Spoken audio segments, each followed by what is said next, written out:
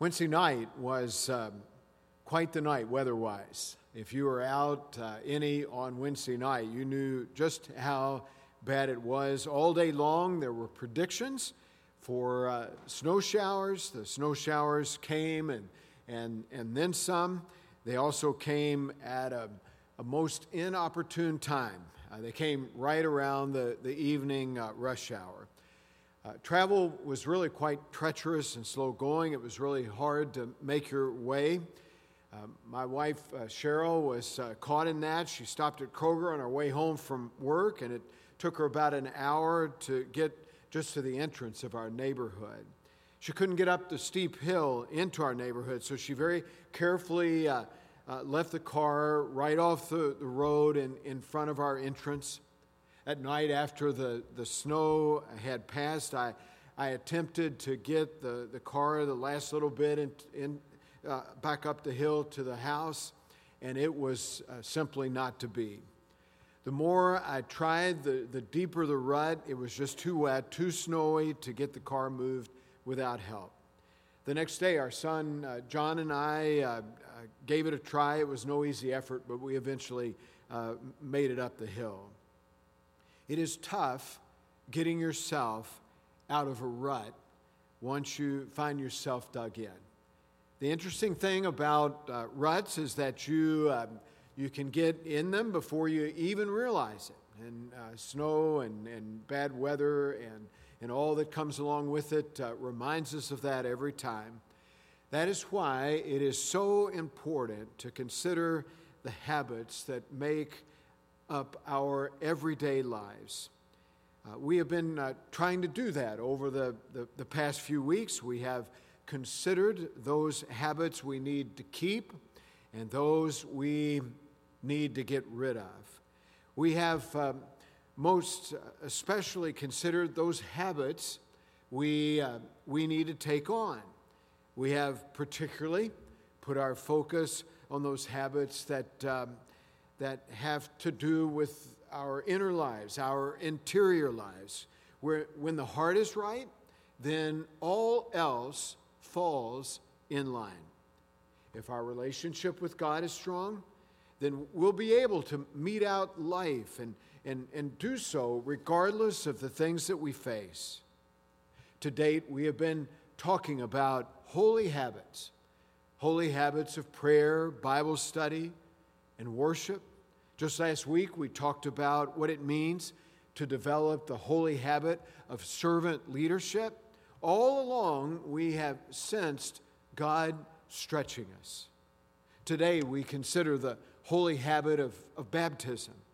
As with the other habits we have been talking about, it too has the potential to draw us closer to God. So let's hear today from God's Word. We read today from Acts, the 2nd chapter, verses 36 through 41. Acts 2, verses 36 through 41. Let's hear this from God's Word. Therefore, let all Israel be assured of this. God has made this Jesus, whom you crucified, both Lord and Messiah. When the people heard this, they were cut to the heart and said to Peter and the other apostles, "Brothers, what shall we do?" Peter replied, "Repent and be baptized, every one of you, in the name of Jesus Christ for the forgiveness of your sins, and you will receive the gift of the Holy Spirit. The promise is for you and your children and for all who are far off, for all whom the Lord our God will call." With many other words, he warned them, and he pleaded with them, "Save yourselves from this corrupt generation." Those who accepted his message were baptized, and about 3,000 were added to their number that day. This is God's word, and may it be a deep and abiding blessing to each of us, not only as we hear this word read, but as we make effort now to take our lives and apply them to this word. Upon the rush of the mighty wind of God's Spirit at Pentecost, Peter took to preaching. He broke into a spirit-filled witness of the life, death, and resurrection of Jesus. That sort of preaching was characteristic of the early New Testament church. Peter started it right taking place in their very midst. He talked of the life, death, and resurrection of Christ, and then others would pick up that mantle and would begin preaching the same. Every good sermon should have a rousing conclusion, and Peter was no different. It should offer that rousing conclusion, a good dose of challenge, and even a call for decision. Peter did just that. He called on the people who listened to decide. Those who listened to Peter that day were ready to respond. As the scripture says, they were cut to the heart. They were ready to give themselves to Jesus. What shall we do? They asked Peter, and Peter responded by saying, repent and be baptized, every one of you, in the name of Jesus Christ for the forgiveness of sins, and you will receive the Holy Spirit. Peter left it with his hearers to respond, and respond was what they did. 3,000 people were added that day to the kingdom of God. 3,000 souls won to Christ. Those who heard that day were called on to repent, to be baptized. And with that, they would then be filled with the Holy Spirit. Those who gathered that day were challenged to repent. They were challenged to make an about-face and seek the Lord in His forgiveness. Once headed in a direction away from God, those who listened to Peter that day were challenged to turn around, to make a U-turn, if you will, and to now head God's way. Peter was not the only one who spoke of such a repentance. John the Baptist was quick to say, repent, for the kingdom of God is at hand. Jesus was all about turning people's lives around. He was all about pointing people toward God. Paul preached repentance. If anyone did, he called people to turn their lives toward God through Jesus Christ and pave the way for people to have a deeper understanding as to how that could take place. The Greek word for repentance is metanoia, which has to do with the disposition of our hearts and our minds. The call to repent, the call to repentance, is the call to be transformed. Paul writes in Romans 12:2, do not be conformed to this world, but be transformed by the renewing of your minds, so that you may discern what is the will of God, what is good and acceptable and perfect. Be conformed not to this world, but be transformed by the renewing of your mind, a metanoia that takes place. Paul also writes in 2 Corinthians 5:17, so if anyone is in Christ, there is a new creation. Everything old is past. See, everything has become new. A change of heart and mind, a change of disposition, a change to the place where life is now headed toward God through Christ. That's what happens when we repent. We begin the process of living a whole new way of life. Today, it seems as though repentance is a foreign concept. We find ourselves blind to the error of our ways. We have talked ourselves into thinking that we have not really done anything wrong. We live complacently in the notion that there is fundamentally no reason to do anything different than what we've been doing. And that sort of thing just sort of slips up on us, and we find ourselves living out the same. The truth, though, is that there is a universal need to repent, a universal need to be transformed. Perhaps you're feeling that need, that sort of gnawing deep within. You sense a need to be totally transformed. Frederick Buechner puts it well when he writes, "To confess your sins to God is not to tell him anything that he doesn't already know. God already knows.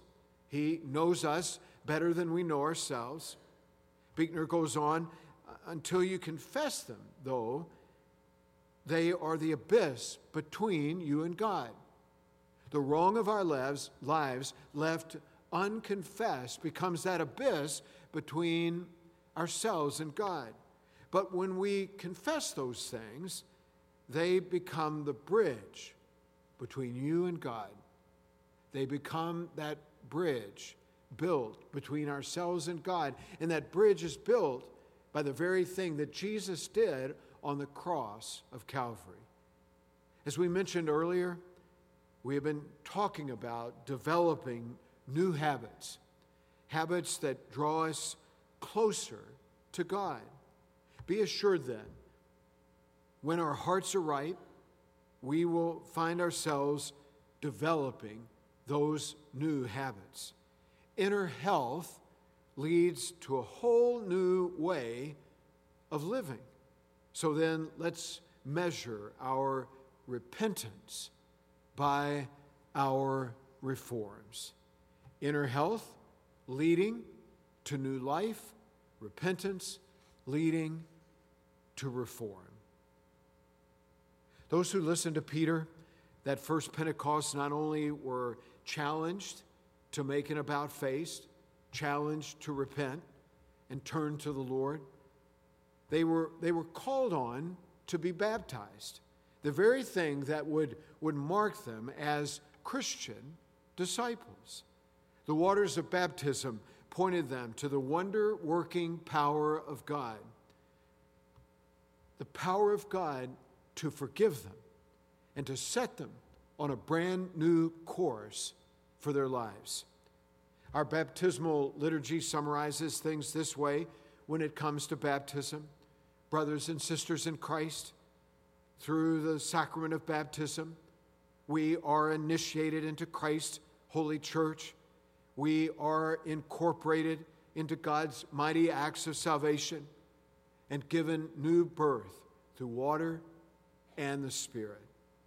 Since the very beginning, baptism has been the very thing that forms our identity as Christians and certainly ties us to one another. Baptism does that. It draws us closer to God. It draws us closer to one another as a community of faith. Our own Bishop Fairley talks all the time about those who have professed their faith in Christ as being water-washed and spirit-born. We just sung about that just a bit ago. Water-washed, spirit-born. Baptism cements who we are and whose we are. All along, baptism has been a sign or a seal of the fact that a person was Christian. Those in the early New Testament church who were baptized were marked as Christian disciples. They were set aside as being Christian. Baptism is a sort of hello, my name is tag. Hello, I am Christian. And it's written all over who we are and what we're about. I love the story told of Timothy and the Ethiopian eunuch in Acts chapter 8, verse 26 and following, where the two meet up on the road leading out of Jerusalem, going south on the way to Gaza. Timothy offered a compelling witness to the good news about Jesus to that Ethiopian, whereupon the Ethiopian wanted to be baptized, wanted to accept, wanted to be set aside as Christian. He was ready to do it. There was a sense of urgency. He was ready to be baptized. Look, here's some water, he said. Why shouldn't I be baptized? In other words, let's get to it. I am ready to roll. I want to be baptized. I remember years ago while in college, singing in a church near Bowling Green with a gospel group Cheryl and I were a part of. A young man gave his life to Christ and wanted to be baptized. And I remember the pastor of the church calling out in the middle of a packed altar, "Tom Grebe, get some water. We're going to have a baptism." And I ran and got some water, and that baptism took place. Now that is a sense of urgency. I try to live in the reality of my baptism day by day. And I want to encourage you to do the same. It's a wonderful habit to develop. You've heard me talk on other occasions about getting caught in the rain and remembering my baptism. You know, as those raindrops come down and they hit you, I just recall my baptism. I remember it as that water, flows down my forehead. Today would be a perfect day for that to happen. As rain might hit you, that you remember your baptism. I remember running in a half marathon in Naples, Florida a few years back, when we came upon a pastor standing out in front of his church, dressed in full vestments, having sort of a sifter, if you will, and he was throwing water on everyone who was running by. Now, you know, most of the folk really didn't know what he was doing, but I did know what he was doing. He was calling upon us to remember our baptisms. And as I went by, I remember just extending my arms and praising the Lord, remembering my baptism in the middle of that race. Just the other day, walking out the front door of our house, I was hit by one single drop of melting snow right here. And I remembered my baptism. And so it comes to us all along to remember our baptism, to remember the waters of our baptism, and to claim the same, to claim everything that they mean for our lives, that we have been indeed claimed by Christ, that we are His. And as we are His, we are called to have our lives transformed, that we are indeed water-washed, Spirit-born. Remember your baptism and be blessed. Remember your baptism and be blessed. As you remember your baptism over and over and over again, may that be a holy habit that you have developed that keeps you close to Christ. That sort of thing is the very thing that will keep you alive in your true identity in Jesus. We are called to continually renew our baptism, refreshing not only the memory of that baptism, but taking it on each and every day. And when we do that, we can be well assured that the Holy Spirit will fall afresh on each of us. Our lives will be renewed. We will rejoice in the relationship that is ours in God through Jesus Christ, and we will find ourselves drawing closer and closer to Him and find ourselves charged and challenged to draw closer to those who are around us, all in the name of Christ. Repent and be baptized, every one of you, in the name of Jesus for the forgiveness of sins, and you will receive the gift of the Holy Spirit. When it comes to such things, there is no time like the present. How God is moving in your life is a matter of open-heartedness. As Stephen began this service, he challenged all of us, encouraged all of us to have our hearts open ready to be filled, and not just filled, but filled to the overflowing? How's God moving in your life, driving you toward the sort of change and transformation that we're talking about today? The sort of change and transformation that comes when we truly repent of the wrong of our lives, and then we submit the same by being baptized or by remembering our baptisms and taking them on yet again. How's that going for you? Tom Harris, the author of that great book of quite a few years ago, I'm Okay, You're Okay, talks about 3 reasons why people change. First, people change when it is more painful to remain as they have been. Pain is a strong motivator. Second, people change when at the point of desperation. Reaching rock bottom is a great motivator. And many have reached that point in their lives, and they can do no other but turn to God as the very hope and comfort of their lives. Third, people change when they encounter what Harris calls the eureka moment. People discover, sometimes in most surprising ways, something much better, something they have been missing all along. Of course, this is what Jesus offers. Jesus and everything he offers is our eureka moment. Eureka! I found it. Hallelujah. So says those who have given their lives to Christ. Hallelujah. I have found him, and my life has changed. Instead of going this way, I am now turned and going this way toward God. And Jesus makes all that possible. I do know with grand assurance that the wrong of my life is forgiven, all because of Jesus. I know that I have been water washed and spirit born. I am a new creation in Christ. Eureka, I found him. Hallelujah. Amen. Let's pray together. Lord, as always, we thank you for the offer of your Son, Jesus. We thank you, Lord, for the blessings that Christ offers. We thank you that through him we are able to know the forgiveness of sins.